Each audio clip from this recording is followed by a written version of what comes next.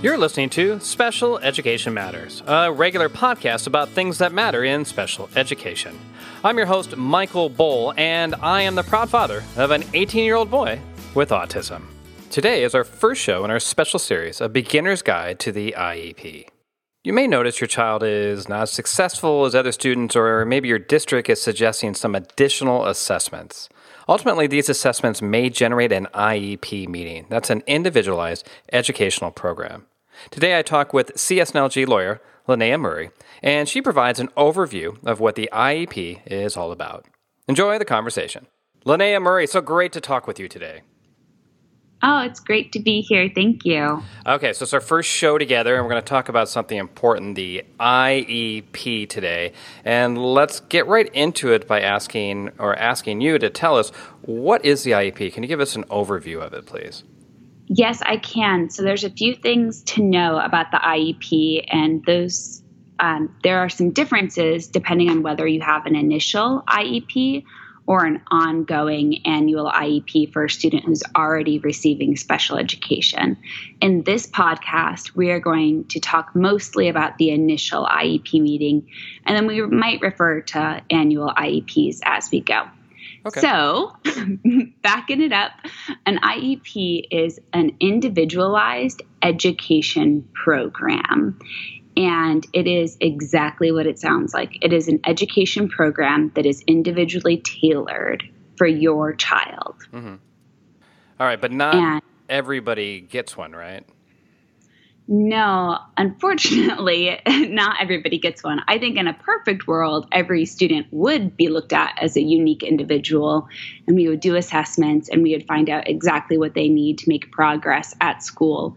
But that is not the way that our system is currently set up. So under the Individuals with Disabilities Education Act, or IDEA, only students who are entitled to special education will receive an IEP. Okay, so you have to qualify for it. So there's a couple things to talk about here is like, how do I qualify or request it as a parent? And then also if I do that, like, what does it actually look like? So maybe we'll start with the qualification aspect. So either as an educator or as a parent, I can request an IEP that be done, or let's find a way to get the student to be qualified for it, right? Yeah, so a request for an IEP can happen. It can start with the parent. It can start with the school administrators or teachers.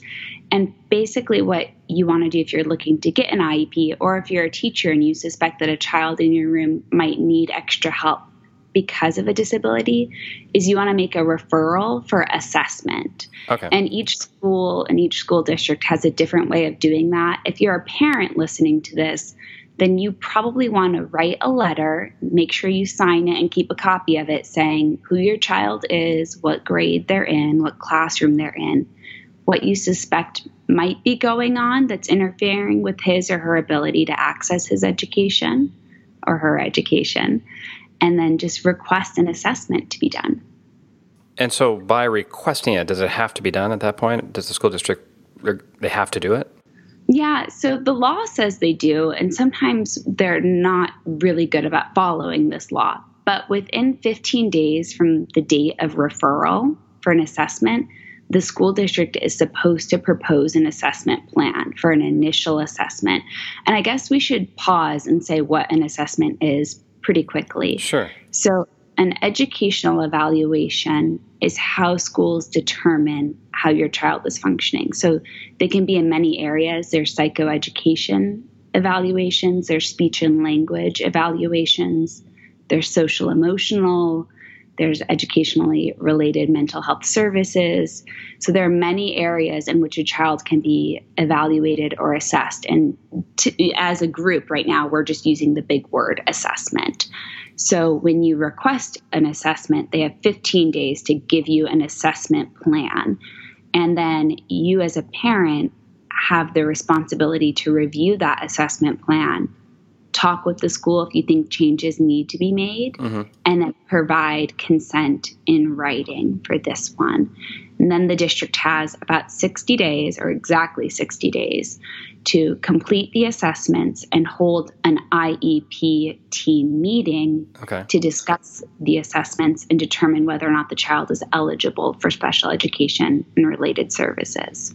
Now, I feel a little bit at a disadvantage as a parent because I probably wouldn't know exactly what sort of assessments to request. I might not be aware. I would just know my student isn't doing as well as the other kids in the class or as well as his or her peers. So I think the most important piece of this is if it's what you've just described, like, oh, she doesn't seem to read, or she hasn't figured out that ST says like that's not quite happening, then what you're looking for is the main piece, which is a psychoeducation evaluation. And that's something that almost every single assessment should include. And I see very few where that isn't the case, unless it looks like it really is a behavioral or emotional mental health type issue that a child is having. So as long as you're getting that, and then hopefully identifying further areas that may be needed for assessment, a good school psychologist who does a psychoeducation evaluation will point out areas of deficit that weren't included for further assessment. And if you don't have a good school psychologist, there's a lot of resources available online from evaluators, and that can give you a good place to start. But as your general, I know my experience is our son's school psychologist was quite good back when he was younger and we were first requesting services. Is that your experience as well, that generally in the district that person's probably going to be pretty qualified? Yeah, I think so. The problem I would say is oftentimes this is their first job and they've only worked for schools. And so on that, there's a little bit of bias. They're not going as deep as we'd like when they're independent to say, oh, and all of these extra areas of need should be identified. But in my experience, my stepson also happens to go to a great school. He has very good school psychologists who have done try evaluations and initial assessments for him. So yeah, I think they're a decent resource, but I wouldn't take everything they say as law. Okay, got it. All right, I think that kind of covers the overview of the IEP, and then in the next show we're going to talk about what we should do to prepare for an IEP.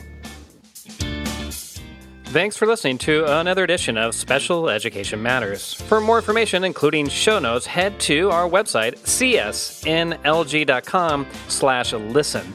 And if you like what you hear, please consider giving us a review on iTunes. Those reviews bring us lots of happiness.